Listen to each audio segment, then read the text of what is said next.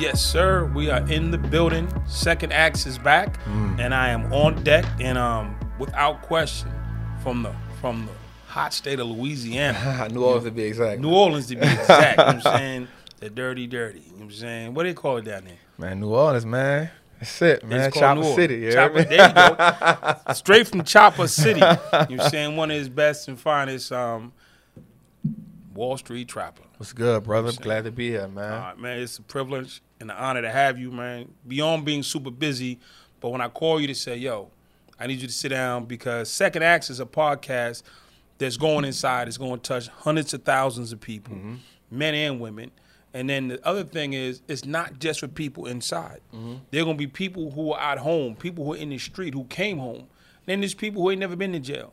They're just trapped in their own mind and their own life. You know what I'm saying? Whether it's a bum job or addiction or whatever, that's going to hear this. I mean, you about to touch lives. You know what I'm saying? That's what we here for, man. You know, I just always try to use my purpose and what I've been through, man, just to touch people. I know I always say it's more us than them. So before we get to the Wallstreet Trapper part, dig. I want to hear the, you know what I'm saying, the first part of your journey. Because as you say, journey. Yeah. So early, man, I saw my moms get shot when I was 9. Like, I was probably like 100 yards away from that. We were living in the 8th Ward in New Orleans. My mom was in the street. She was hustling. And just some revenge things. Like, in New Orleans, we talking like 94, 93. This was like when New Orleans had the murder capital back to back to back, right? You're 9 years old. You standing outside in the park. No, I was on the porch chilling. On the porch chilling. You watching moms out and just late chilling. At night, yeah. She late. She, maneuvering. She out there chilling. Yeah. And somebody comes through. And shoots at her, or she gets caught in the crossfire? No, that was her. That was for her. That was for her. So my mom was like a gangster for real. Like, she was getting busy. Again, fight her own demons, man. Right. But, she was robbing, she was jacking, she was hustling, she was pimping. You know what I'm saying? So she was just getting busy. And so that was my introduction to the game. Like, at a young age, like, I saw it first. So what was that like living in that house? So I actually didn't live with my mom's. My grandmother had me. Because she was out how there. my mom was getting busy. But I used to, as a kid, like, you don't really understand, like, safe havens when you're young. You just want to be where the action at. Like, so moms was, like, giving me everything I wanted. Like, at this time, it was, like, Fila's and Adidas. Moms made sure I was good. She had the Nintendos over there. So, she kind of let me do what I wanted to do over there. And I think for her, it was just, like, I remember her saying it one time. She was like, if anybody going to introduce my boy to the streets, I'm going to show it to him. Right. You know what I'm saying? And, I understood the mindset as I got older because that's all we knew, right? That was the only thing around us, right? So my grandmother kind of saw things different. She was an entrepreneur, but she was in the streets before because she did fair time. Right. You know what I'm saying? My grandmother did fair time. So she kind of wanted something different, right? So she was like, nah, like, you can't do that. So that was always a war. Like, between mom and daughter. Like, she snatching me all the time. Like, nah, get that boy out of there. But mom was like, that's my boy. You know what I'm saying? Like, if he gonna learn it, he gonna learn it the right way. Like, I'm gonna teach him how to maneuver. And after that happened, maybe like a year later, she got shot again. Okay, let's go back to the first. She gets shot. They put her in the ambulance, take her to the hospital. Yeah. She eventually come home. She come back. And you're like, okay. And we good. Did she change your life? No. She got busy. That was she got back in the streets. Like, so that situation had to be, dealt with on whatever level. You know what I'm saying? So, and it's like, okay, So she's back out there hustling. She back doing her thing. Like, they don't stop nothing. Like, it's, in the streets is, and again, it's a mindset that I adapted. Like, once you get shot, it's not I quit. It's, now I got to show y'all ain't making me quit. Like, I'm here. I'm doubling down. I'm a force. I'm going to double down on it. You know what I'm saying? And that was her mindset. Like, yo, all right, cool. That's what we doing? All right, cool. We going to double down. You know what I'm saying? So I'm like, all right, shit. So I'm watching moms go through that. So I'm like, okay. We don't run. We double down. Like, we just get busy. We get more active. So she got shot again. So the next time she got shot was 3 times. Was she in the same area? Same area. Yeah. So she was on the same block? No. You don't go nowhere. You can't go nowhere. You can't go nowhere. So she gets shot in the same neighborhood a year later. Maybe like a year or 2 later. Yeah, in that same. Yep. So she got shot again. Back to the ambulance. Back to the hospital. Come home. Did she change this time? No. She get back Triple busy. down. Yeah, we ain't going nowhere. And then she wound up going to the jail. So her door got kicked in. So she got caught with like 9 ounces. When they kicked the door, and she just kept it solid. You know what I'm saying? So she did like a 4-5 year stretch. So Now I'm like on the streets, but I lived with my grandmother for a while. Like what I gotta ask. Yeah. Where's dad? No, I never met dude. Crazy story though. 2018, my mom's called me, and she was like, "Yo, your daddy want to see you." I'm like, "My dad? I got a 2-year-old at this point, right?" Right. I'm like, "Nah, yo, like, I don't need to see him." So she was like, "Yeah, he on his deathbed, yo, he want to see you before he died." And I was like, "He gotta die then."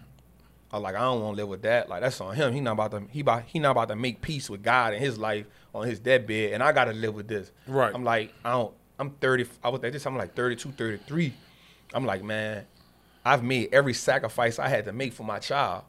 At this point in my life, I done gave up the streets. I done did everything. I don't understand how a man can't be there for his kid. Cause I made every like I left Atlanta, got back to New Orleans, went to Lake Charles. I was traveling, working so I can be close to my little one. So if I'm making the sacrifices, I ain't nothing you can tell me why you ain't never, you know what I'm saying, reach out to me. So I'm like, nah, he gotta die with that. That's on him. And I ain't feel no kind of way about it. Like, she was like, you can't be like that. I'm like, shit, you can't tell me how to be. Right. Like, you don't know what I dealt with in my life. You know what I'm saying? When I was a little dude, my father took me one time. He didn't live with us. And we went to this field, and the kids were out there playing football. I'm like, yo, I'm going to get to play football. You see a bunch of kids, I'm ready to jump out the car. I'm hyped. I'm like a dog in the back seat bouncing. Right. He comes back, get in the car. I'm like, we playing football? He said, what are you talking about? I just came to pick up something. And we left. Right.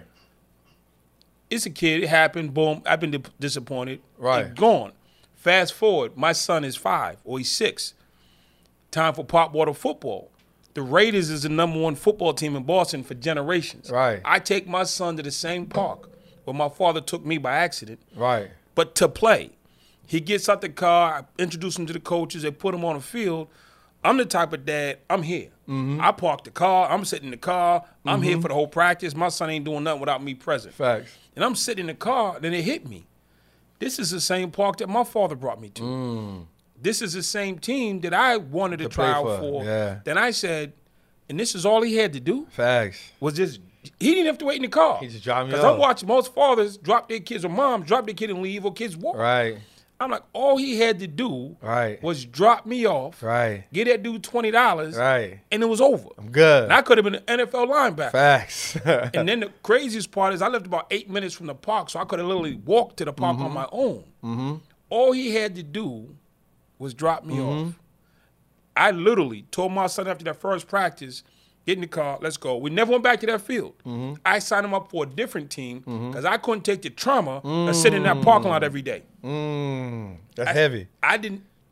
Dad White switched teams. Don't worry about it. That's heavy. We switched teams. That's heavy. Because I couldn't sit in that parking lot That's every heavy. day. Yeah. Knowing that my father should have been sitting there for me. Yeah. I often tell my daughter, mama, that I need my daughter more than she need me. For sure. You know what I'm saying? Like that's my purpose. That's it. Like that keep me like that makes me go hard in my business. It makes me go harder in investing because I always want her to know that my daddy got me. Right. You know what I'm saying? Like I'm and even that type of energy helps her walk through life more confident. Oh, she walks in the room. Yeah. She like, yeah. My son no fear. Yeah. She's like, yeah. he's like, I didn't see the toughest guy in America. Yeah. I ain't got nothing coming. Yeah. So, that was, how old is your daughter now? So she 5, man. So, man, yeah, she just made 5, man. I cried, man, because I was able to fly her and her mama and they family. I flew them to Orlando. We rented this huge mansion. And I got Mickey Mouse to come, Minnie Mouse to come. Okay. Yeah, like. And you went all in? Yeah, I went all in, man. She was 5. I'm like, I'm going all in. Like, and we had a private chef for 6 days, 3 meals a day. It was for her, but for you, her. Yeah, 100%. And so I travel with my daughter a lot. And what I did with that was I wanted her whole family to just experience. Like, one of the things I enjoy doing is going back to where I know people won't get exposed to some things, and I let my success help them get exposed to certain things. So I got to ask you. You start out, mom shot twice and goes to the penitentiary. Yes. Anyone in those 3 is bad. Yes. It's enough to cripple somebody. Yes. So what is the mindset when you're 10, 12, 13, living in bandos. What's your mind? My mindset used to be, yours is, I used to watch my mom get beat. Right. So my thing is, if mom can be hit, anybody can be hit. Mm-hmm. When kids came at us, nobody helped us. Mm-hmm. So I'm going to protect myself. Mm-hmm. When my dad left, he quit, I can quit. So I can hit anybody, I'm going to dominate, Mm-hmm. and I can quit. Mm-hmm. Was my mindset based on what I Mm-hmm. experienced. What was yours? Survival. I felt like nobody had me, so I got to get myself. So I felt like, and I'm not blaming my family. Yeah, it's just what it is. Yeah, it just is what it is. Like, I don't have no hard feelings. I love my family right now, and it's just survival. Like, I feel like I was all I had. So, all right, cool. Like, that's what it is. We ain't got time to cry about it. We ain't got time to be mad about it. We got to survive, yo. Like, there's only one or two things you going to do. You going to survive or you going to lay down. For sure. Right? And I saw my mama getting busy. She ain't never lay down. All right, cool. That's what we doing then. And then everybody around me. So, I was just learning from, like I said, just learning from the OGs. And some people may be like, they shouldn't have taught you that, but they only teach me what they know. For sure. You know what I'm saying? Like, they teach me what they know how to do. And I can say the OGs who raised me really gave me game. Like, don't do drugs. Like, that's the type of time they was on. Like, don't do drugs. You don't want to be, like, you would rather be the drug dealer than the drug user. For sure. You would rather be the shooter than the one getting shot. You know what I'm saying? Like, that was, all right, cool. That's what it is then. Like, they taught you the They lessons. taught me that, like, if you in the streets and you doing something, like working people, off limits. We have this thing about recidivism. Mm-hmm. People go to jail. Mm-hmm. They get out. They go back. Mm-hmm. So you went to the penitentiary. Mm-hmm. When you got out, did you go back? Yeah. Why? Back in the streets. Nah, I didn't go back because I was fortunate to have enough money to fight the charges. But I mean, you caught a new case. I caught 2 more new cases. But you went to the penitentiary. Mm-hmm. You learned whatever the Department of Corrections, the Federal Bureau of Prisons teaches people Mm-hmm. in their correctional facilities. Mm-hmm. You came out after a dime. Mm-hmm. Why would you commit another crime if you had all that correction in your life? Because I ain't learned nothing in prison but how to be a better criminal. So, They ain't teach me nothing in prison. there was no correction? No. Actually, the only thing I did learn in prison, like financially wise, I got introduced to the stock market in prison. Okay. So I was early on, maybe like 19. This white guy saw me, man, and he was just like, I had just got in a fight with 2 of my homeboys. So I'm in a cell. They put me in a cell with the white guy, and he was, I don't know, it must have just like rubbed his spirit wrong. Probably the first time he around ever any black people in his life. You know what I mean? I've had that happen. And he told me something that was like, certain things like you remember, you'll never forget them. This is one of them. He was like, I'm in here for embezzlement, $2.8 million. I paid restitution of $800,000. I kept $2 million. I'm doing 18 months. He was like, look, so I had a red band on. So a red band in New Orleans means violent crime, attempt murder, armed robbery, carjacking, kidnapping, something like that. So he says, you got a red band on. So it's a good chance you facing somewhere between life, 99, or something like that. You about to get smoked. You about to lay down. And I was facing 0 to 99 on robbery and up to, I think, 50 or something on the attempt murder charge. Right. So he was like, if you get convicted on any of that, the minimum you'll do is 10 years. He was like, how old are you? At that time, I had just made 17. He was like, bro, like, nothing you did was worth giving them that much of your time. He was like, how much money you got from it? I ain't had nothing near $2 million. Nothing near $2 million. I probably couldn't even spell $2 million at the time. We know that was a term. We know that was a term. Yeah. What? We talk about going to the club and showing out, That's but a nobody fact. we think about $2 million. Nah, so I was like, I'm like, man, you ain't no $2 million. So so this time it's like 1999. So this is before social media, right? So one thing dudes do in prison all the time their is cases. they keep their cases and they keep their pictures. So he shows me the case. So I'm looking at it, and he had a red and white band, so that let me know he in the feds. He waiting to get shipped. And then he started showing me pictures of like him traveling with his family, boats, yachts. I'm like, damn, that's some stuff I see on TV. Right. And then one of the things that stuck out to me was, I always say this, is he was sitting outside in like a pond, and it had steam coming from it, and it had mountains behind it. And I later found out that was the Blue Lagoon in Iceland. And I always said I want to go there. And he was like, yo, like, while you're doing that 10 years, I'll be there. I'll be here. I'll even do this again if I wanted to, and I can only get 5 years. And off that 5, I'll only do 3.5. You'll still be doing that 10. From the first case with no money. Yo, that like shook my spirit. That like hurt. he woke me up with that. You know what I'm saying? So he just told me some other things like stocks. If you want to learn how to build wealth, learn stocks, learn real estate, and start a business. And he said wealthy people stop trading time for money. They start making their money work for them. And they learn how to give ultimate value to people. Because the more value you give people, two things will happen. One, you'll make a lot of money. And two, the people who you give value to will always keep you wealthy. And not just in the money sense, but through their acts. They'll keep you out. They'll make you. And so that just like stuck with me. And so my whole 10-year bid, I just started learning, about the stock market. But when it came to prison, man, prison didn't really teach me nothing. I was around a bunch of I'm around a bunch of criminals who are analyzing their mistakes and saying, this is how I be better at what I did to get in here. I'm gonna do crime better next time. I'm gonna do it better next time. So I came home I'm still a sponge at that age, right? So, and it's crazy because even in prison at that age, you'll hear people say stuff like, "Oh, I could do another 10 years. That's easy." Yeah. I could do another 15. I got another dime in me. I got another dime in me, and it's crazy because I adapted the dumb terminology. I'm like, yo, I'm 16. I go home 25. I can do another one. I could do another 10, easy. You know what I'm saying? Like, that's what prison teach you. For sure. To not value your life or your time. So you came home. Mm-hmm. You got blessed with knowledge. You came home, but you said you caught more cases. Yeah. I'm confused. You're a highly intelligent individual. Facts. So how did you go from all that knowledge but no application? Environment was pivotal. I came home with the knowledge, but I went back to the same environment. And so now, it's crazy the way it sounds, but being the most intelligent person in the hood don't get you nowhere. Yeah, it do. In prison with the rest of the people. Well, yeah, right? And so you be the smartest dude on the bus. In as I got older, I realized how foolish it was. You get out. Yeah. You beat both charges. Yes. The one you volunteered for being a good soldier. Yes. And the one that you caught for this being on the street. So yes. you finally activated the stocks. No. I started robbing.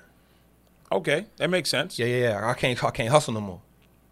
I'm too hot. My connect don't really want to rock me no more. Not because I'm not good or he think I'm a rat or nothing like that, but you hot. You hot. You hot. You suspect. You hot.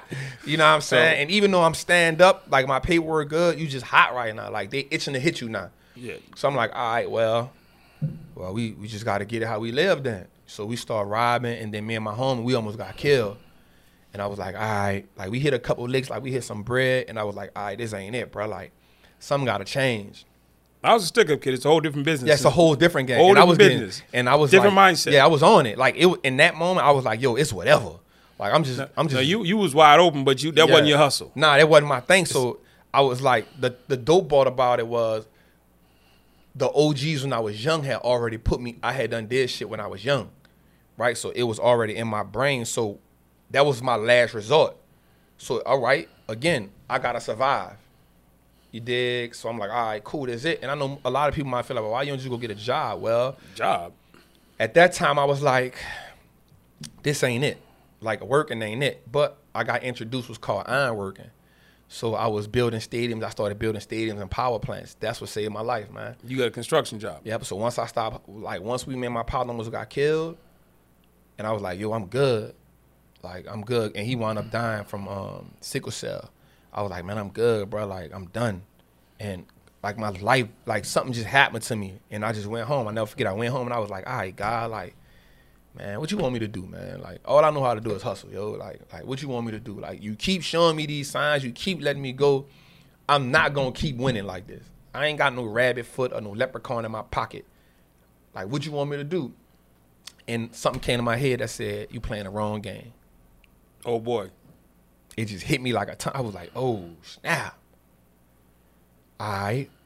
In 2013, 2014, I just started taking it serious. Like, all right, let me just get back on it. So I started reading. I started, looking at CNBC again. I started, like, looking at everything I could about investing so I can, like, re-spark my mind again to it. And then I made a conscious decision. So I was blessed. Again, I was making $1,000, $2,000 a week doing iron work, but I was working 50, 60 hours a week. I started saving 60, 70% of my money.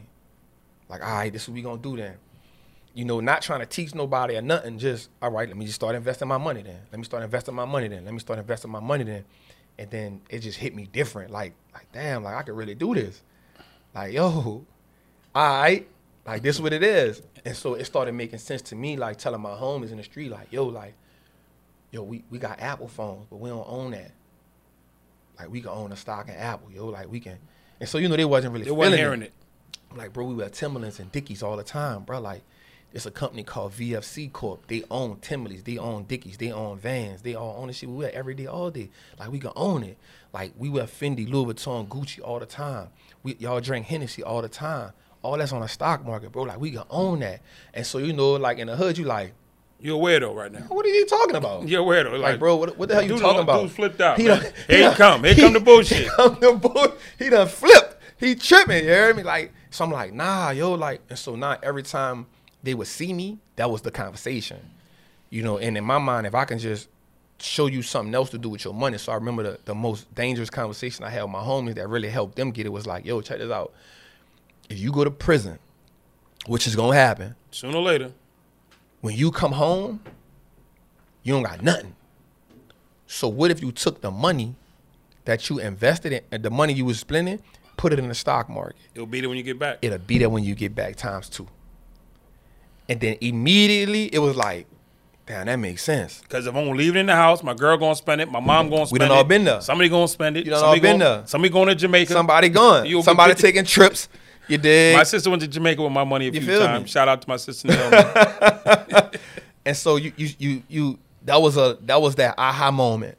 And it made sense to them. It made sense. Like, and that's the thing, like, you gotta make it make sense. You gotta make the game winnable. Nobody's made the game winnable for us. And so I was like, all right. And so another conversation I had was, yo, like, we don't even got life insurance, bro. But check this out. If you put your money in the stock market and you make your kids the beneficiary, you now give them something. At least you've given them something. Right. If you go do a bid and you can't come home, at least you've given them something. And like that started making it make sense to everybody I knew. Because now that was a tangible situation. Speaking in their vernacular. You feel me? It was like, damn. I can see that. I know when my dad was in jail, we was struggling. Right. Now you're talking about when I go to jail, right, my kids ain't got to struggle. They ain't got to struggle. There was this part of the life that your kids struggle when you win. You do for them while you here. The best, and they got to make it while you gone. And after you gone, because inevitably you know that's a reality. All day. Like, that's what it is. You just wait your turn. You know what I'm saying? So, like, those two conversations I had with my homies, like, that let it sink in for them. And I didn't have kids at the time, but that made it sink in for me even more so, because I started saying, yo, like, man, these white folks rich off this. God damn, they rich off this. Like, I would see these, you know, Warren Buffett and them, like, how they making all this money like this, man? Like, because in my mind, I used to think you can't get money if you ain't doing something illegal. For sure. So that was the game changer for me. So when you started over, mm-hmm, you finally hit it, you're doing the iron work, you're legit, mm-hmm, you got a plan, mm-hmm, and the strongest thing, you teaching the homies mm-hmm, how to come out of it, mm-hmm, which ain't easy conversations. Hell no. Have those. Hell no. I mean, it's like you damn near got to fight. Yeah. You gotta be able to fight that through. Yeah. You gotta fight that because they gonna test you. They want like, you really own it or not. Yeah, they gonna be like, man, don't make me punch you in the mouth, man. Get that shit about it. Yeah, get it out my face, man. Yeah. But now you started over. Mm-hmm. So let's go back to the dude who's sitting in the cell, mm-hmm, and he just got to fight with his homies. Mm-hmm. What advice would you give him? Whew, that's heavy. That's heavy. Be patient. Be patient. One of the things that I have learned that benefited me most in life was be patient. Because what happens is we're often only taught to look at today. So every move that we make is based on what we'll get today. Not understanding that tomorrow is coming. It's coming. And so if you don't prepare for tomorrow, today, when tomorrow get here, you're still in survival mode. One of the things that helped me was learning how to read. What do you mean learning how to read? Learning how to read. You didn't read well when you went in? It's a difference between just saying words on a paper and learning how to read. Comprehension versus reciting. So what happened to me in prison that really, and this after dude gone, right? This me, because what happens is after I get exposed to, I still got to now start taking action. one of the things that helped me in prison the most was being able to sit my tail still and read. Reading opened me up to something that was so different and I wasn't used to. Reading painted a picture of what I felt like life could be. What did it cost you to learn how to read and sit still? There's a price to everything. Yeah. What was the cost to learn how to read and sit still? A few things happened. And here's the thing about that cost. Like you said, nothing is free, right? Everything comes with a price, especially in the hood or the penitentiary.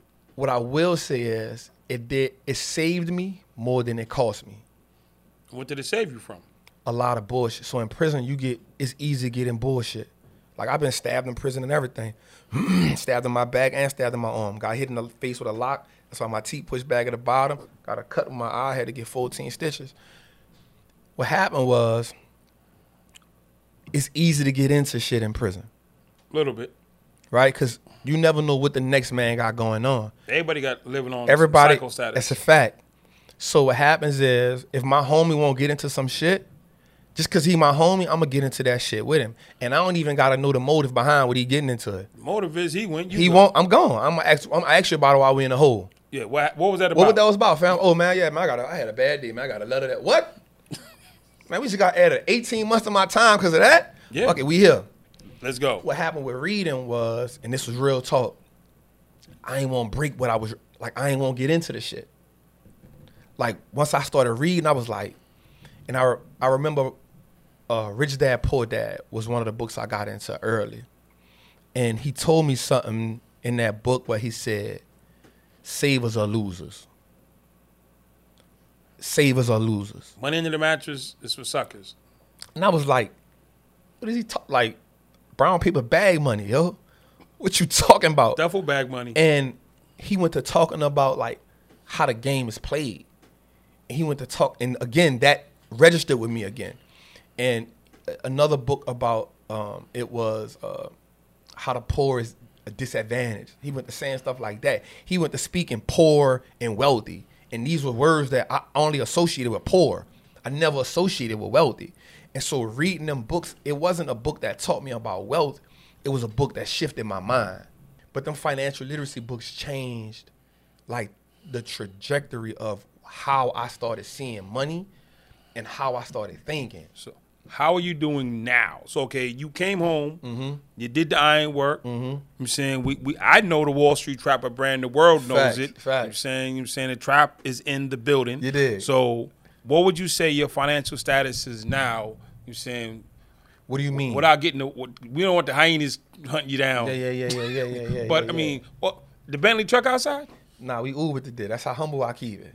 You just close to the building. Stop. I Uber, man. You Uber for humble, or you Uber because you was close? On a humble. Okay. I keep myself humble. I remember when I saw you with you saying it was the Bentley truck. Yeah, I got the 2021 Bentley truck. You keep saying it, God damn. Yeah, bro. You got it. Yeah. Listen, I about to pull my car out and let me go ride out with Trap. Yeah. Nah, I keep myself humble, man. Like, I'll go by my grade and sleep on the sofa still. I never forget where I came from. Like, no matter how much success I get, man, I still don't do a lot of things that people do. And I don't have nothing against nobody else. I just know that I still got too many people I got to save. And for me, you only one post or whatever away from becoming dinner. Right. Oh, for sure. Right? That's it. Like, because people still starving out here. So for me, I'm always in a place where I want to help those who still starving.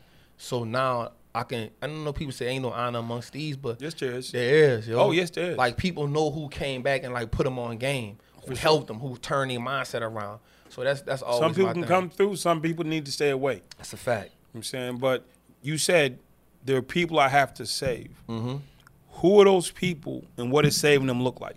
So they're the people that come from where I come from. Like the dude who's still on the block who don't think. Are you only doing New Orleans? I'm everywhere. But I'm saying, but people thinking, oh, you said New Orleans. No, so you said people where I come from. Yeah. No, so what? You have to define where I come from. So when I mean where I come from, I mean who come from the hood, who come from the streets, who America always talk over but make the most money off. right? And when I say make the money off, I mean they making money off us being consumers. They making money off us being in prison. They making money off us being on welfare. They making money off every which way. So I still want to go back and show the people where I come from, not just New Orleans, in any hood, because the language and the struggle is the same in every hood. Right. Right? I want to show them, yo, you don't got to depend on the government. Let me show you how investing can change your life. Let me show you how ownership is the most powerful tool you can have. Let me show you how to own your 24 hours, right? Because here's the thing. Money is leverage. Time is the real power. We use money to buy time. We use time to make more money so we can buy more time. So I know you be like, hold up, Trap, say that shit again. Say it again. So what happens is we often taught to work for money.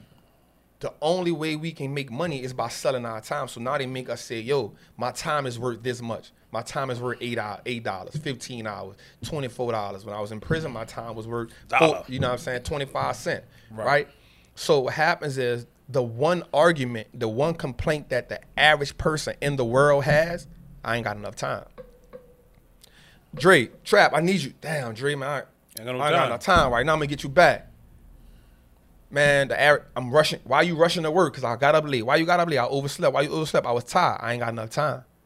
You got to bring your kid to school. You got to bring your kid to nursery, but you rushing. Why? You ain't got enough time. You got to leave vacation early. Why? You ain't got enough time because you won't go back to work to make more money. So you essentially, we've taught to sell our time. Correct. Right? So what I'm teaching people how to do is let's buy back our time. So we buy back our time with each investment we make, because as long as the investment is making money for us, that's something we don't have to work for. Mindset. Feel me? Mindset. I remember buying 200 shares of AT&T, and 4 times a year that AT&T stock from them dividends would pay my AT&T phone bill. So now that's 4 times a year that I don't have to worry about paying a phone bill. So now I can take that phone bill money that I was going to spend on a phone bill and put that in another investment and make that investment now pay my light bill. So now 4 times a year, that's 8 different bills I don't have to pay. Those investments paid that for me. So now I can take that money from them 8 bills and put it in another investment that can now buy back some more of my time. Pay your rent. And for long, you ain't got to leave the house. Essentially, the goal now is to have your own 24 hours. So if I can own my whole 24 hours, I can now learn how to live instead of exist. And survival's out the window. Once I start learning how to survive, I can start playing offense in life. If I can start playing offense in life, I can start achieving all kind of shit. We play defense so much, like we always letting life attack us. We always letting life punch us in the face. We always letting life dictate how we spend our money. So now we search for them moments to have this gratification for, you know what, I might be in debt, but let me go buy these $600 shoes to make me feel good because all I'm doing is working. Right. All right, cool, they feel good on my feet. Yeah. Let me go take this trip that I really can't afford, but I need something to make me feel alive because all I'm doing is working. I got a question for you. Talk to me. When I came home from prison, started programs. I went from prison, parole office, youth center. 90 minutes after I got out, I did my first group, young black boys, and told them they going to jail not because they black, not because they smoke weed, but somebody let them down and hurt their feelings, and they act out at 9 and 10, and it's cute. 13 and 14 is criminal. It's your untapped and unhealed trauma. Then I started working with the girls. They said, Dre, come talk to the girls. Let me talk to the girls. So I started going to the girls' units. Molestation, domestic violence, drama, fatherlessness, mom's boyfriend pushing up on them, and mom choosing him, the whole drive. So now I'm teaching young girls, black girls, how to be. And for the first 3 years, dude, listen, I own the city of Boston. I got every award. I'm in the White House. I'm in Congress. I'm with Janet Reno. I'm with George I'm there. I got, you name it, the mayor calling me on a regular, yo, I know everybody in the city, everybody know me. Ted Kennedy gave me $2.5 million 10 months after I walked out of jail, said, yo, you that dude. I'm like, all right, cool. So I sat down with a lady. She did an assessment of my program. She said, Andre, you're really good. I said, no, I'm the best in the city. Let's get this right. I am the thing that Cure Violence built this program off of. I created Violence Interrupters. I created Ex-Offenders-Led Movement. I was at the table for White House policy, faith-based editions. I'm like, oh, I'm that dude. And I work all day, 20 hours a day. And she said, well, you're denying kids. How would you feel if I told you you were denying kids? Nah, that's going to make you change everything. But right now you're denying kids. You, Wall Street. You think? You are, oh yeah, 100%. Same conversation, How? somebody else sitting in the seat. How? You're denying kids because the kids are white and their parents want to pay you. but Ain't no buts. Nah, let me say this. So in my program right now, there's always a rebuttal to this, right? I'm listening. In my program right now, parents who have kids, I now have 10, 11, and 12-year-olds who break down stocks. Right. So I'm not denying. Are you actively marketing to? Okay. I see the point here. No, I didn't hear the answer. No, I'm not actively marketing to kids right now. No. Right. Not kids. Right. I was sitting in that seat in 2003. The lady said to me, you're denying kids because they're white and their parents want to pay you. And I said, white kids ain't got no problems. This is their country. Not about to say that. Yeah, I was about to say that. That was my response. I was about to say that. I'm like, I can show you struggle. Right. I can show you people on the block doing all kinds of stuff, struggling and surviving.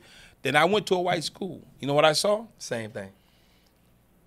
They do drugs at the white school. Same thing. They drink at the white school. Same thing. They got bullies at the white school. And I just went down the list. And I was like, well, this is why I said, because I'm stuck on I'm right, they're wrong. I said, well, y'all got dads. Right. You know what they told me? You mean the guy that sleeps upstairs? Yep. That ain't my dad. He don't come to none of my games. He don't know none of my friends. He's away on trips like 3 or 4 weeks out of the month. And he's always on his cell phone. He never talks to us. We call him the guy that sleeps upstairs. I was like, they ain't even got dads. Right. They're struggling in a nicer building. Instead of going to the liquor store, they go to the liquor cabinet. Instead of going to the drug spot, they go to the medicine cabinet. It's all there. Easy access. So when I walked out of that school, I said, never again will I deny people based on my ignorance. That's facts. And I can't argue with that at all. Is this a thought? Nah, that's real talk. I think, and it's not to justify it. I think for me, it was just, I will only teach to what I related to. Exactly. You know what I'm saying? You teach girls? Yeah. You relate to girls? Yeah. You're a boy. Yeah, but I grew up in a house full of women. So I heard that. But you know what I mean? Yeah. So, I mean, I used to think I get it. I couldn't teach other cultures and I feel because. Like that. Yeah, I feel like that. Until somebody challenged me to go try it. So try it. Then I went, and know what I found out? They relate too. Trauma is trauma. Trauma is trauma. I actually have some white men in my program, and they rocking me hard. Like every time we do a live, they got the stuff on. They be like, Trap, we rocking, Trap. And I rock with them the long way. You know why? Yeah. They suffered too. And this is the thing about being white and suffering in America. Nobody wants to hear you. You don't have you can't be white in America and sit up on a soapbox and talk about how suffering you're doing and how bad it is. So that's why poor white folks got a problem with the term white privilege. They take it to mean that they weren't poor and they weren't hungry. They don't understand this being white gives you a benefit. That's what we're talking about. You say white privilege to poor white folks? I grew up in a trailer park. When you mean white privilege, I was struggling and my mama this and we was in it. I'm like, they don't understand white privilege as we're presenting it. They're like, nah, I was poorer than you. The best thing somebody can ever do is find something to go all in on, and 2, move away from their hometown. Because what happens is, when you move away from your hometown, you now get out of your comfort zone. You can't depend on, well, I know I can go holler at Dre. He gonna give me. He got my back. You all on you. That was one of the things that helped me so much in my journey. I got away from New Orleans. I moved to Atlanta. 2015. After I got found out guilty, I'm all I got. You gonna figure it out.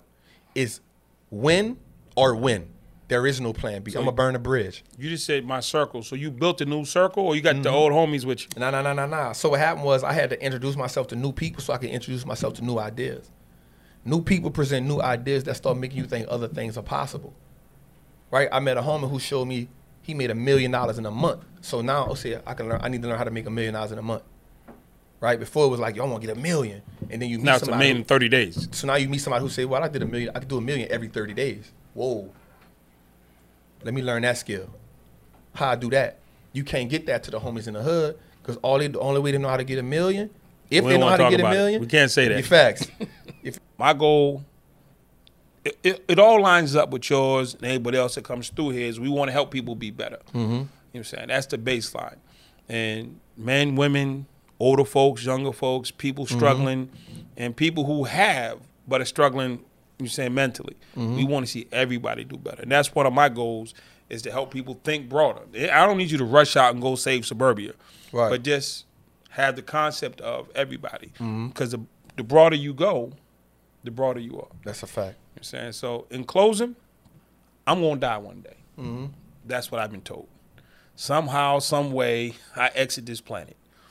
And I came to understand that because when my grandmother passed, she planned her own funeral. She had cancer. They told her she can have an operation. She was like, I'm good. My kids are good. It's been a great life. I'm 85. I'm not doing all these extra surgeries, and I can't live how I want to live. She liked to smoke and drink. They told her she couldn't smoke no more. She's like, this is a wrap. I've been smoking for 100 years. So she planned her own funeral.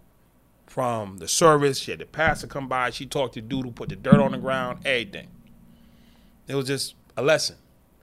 So now I'm like, okay, Nana, I got the lesson. So I'm going to go. I'm planning mine. I'm being intentional about my transition. There's going to be a gravestone in the yard someplace, or plaque. And I'm saying what's going to go on it. My kid or my friends aren't going to determine my eternal words.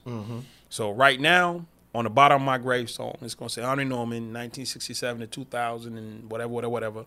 It's going to say Harvard Fellow, because I did that. It's going to say Honorable Son.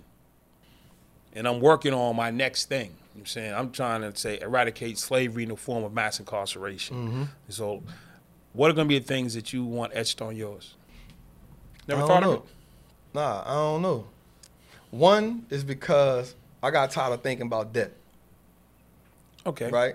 I got tired of thinking about debt in my life, so I never really, I know I got a will, we got a trust put together, but I never thought about the headstone part. Maybe it'd be something I think about. Yeah. Right? But I never, I thought about debt for so long, all I think about is living. I think, Barack's going to say, first black president. First black president. That's on it. I mean, I don't think he gave it a whole bunch of thought. Yeah. He's not sitting around having meetings about this. Right. Mike, Evander Holyfield, 3-time champ. Right. Muhammad Ali, the greatest. I don't know. That's all. Muhammad Ali just seems to say the greatest. Yeah. So, it's not like we're sitting around with a bunch of, you saying, scribes trying to go deep. I didn't sit on, it's just. Culture shifter. So I want you to ponder and go deep on the depth thing. I feel like what I'm teaching and what I'm educating is every day I get it. Every day I see people just Trap, man, you changed my life. Man, Trap, I'm about to get up the streets because of you. Trap, man. Lifesaver? Yeah. Yeah, but it's more than that. It's even though saving somebody's life is it, but what happens when you save a whole family? Got you. You feel me? If I save one man's life, that's good. But me saving his life, did I now change his kid's life? Did I now change his kid's life? Right? So you shifted a whole family. You shifted a whole dynamic. You know what I'm saying? You can do that. Yeah, of course, man. How does it feel to be able to do that? Man, that's worth more than money. Could you see that back when you was? I ain't see it 2 years ago. You didn't see that? Nah, man. God still. That's why I say God still. He still peeling my onion back, man. So if I can go get that 9-year-old boy, who was sitting on the porch when his mom got shot, and how could you explain to him who you're gonna be now? Man, I don't even know, man. I often think about that. He's sitting there lost. Yeah, he don't know. He on the ground. He ain't even on the porch. Yeah. He on the ground because he heard shots. He know protocol. He ducking. So mom on the ground, he on the ground, and you're trying to tell him that 30 years from now, you're going to be a culture shifter. You're going to break generational curses and change dynamics of families for centuries to come. Yeah. How do you explain that to him, Mr. Motivational Speaker? I'm not. That's the thing. Well, this is your time to practice. I think I would just tell him, greatness is ahead of you. I would just tell him greatness is ahead of you. Don't fear nothing that you're about to face. Don't fear it. Walk into it. And because here's the thing. Every mistake I made was I needed them. People ask me often, would you still shoot that dude? I'll be like, hell yeah. Because I needed that to get me here. I needed it. Would you still be homeless? I needed that. Every mistake I made on a journey, it cost me. But what it gave me, I wouldn't be here without it. When I saw my mama OD before. Yeah, so like I would tell him like, don't fear it. Like what you got greatness ahead of you. Don't fear it. Don't be scared of nothing. Be fearless in your approach to life. And I know that may sound like yo, like you gotta give. Sometimes if we keep it simple, like yo, don't fear it. Cause I went through a lot of shit scared. I was homeless, 13 years old. Yo, I was petrified. When I went to prison at 16, I was petrified. I ain't never been in no. When I been in my first shootout, petrified. When I got shot, petrified. When I got stabbed, petrified.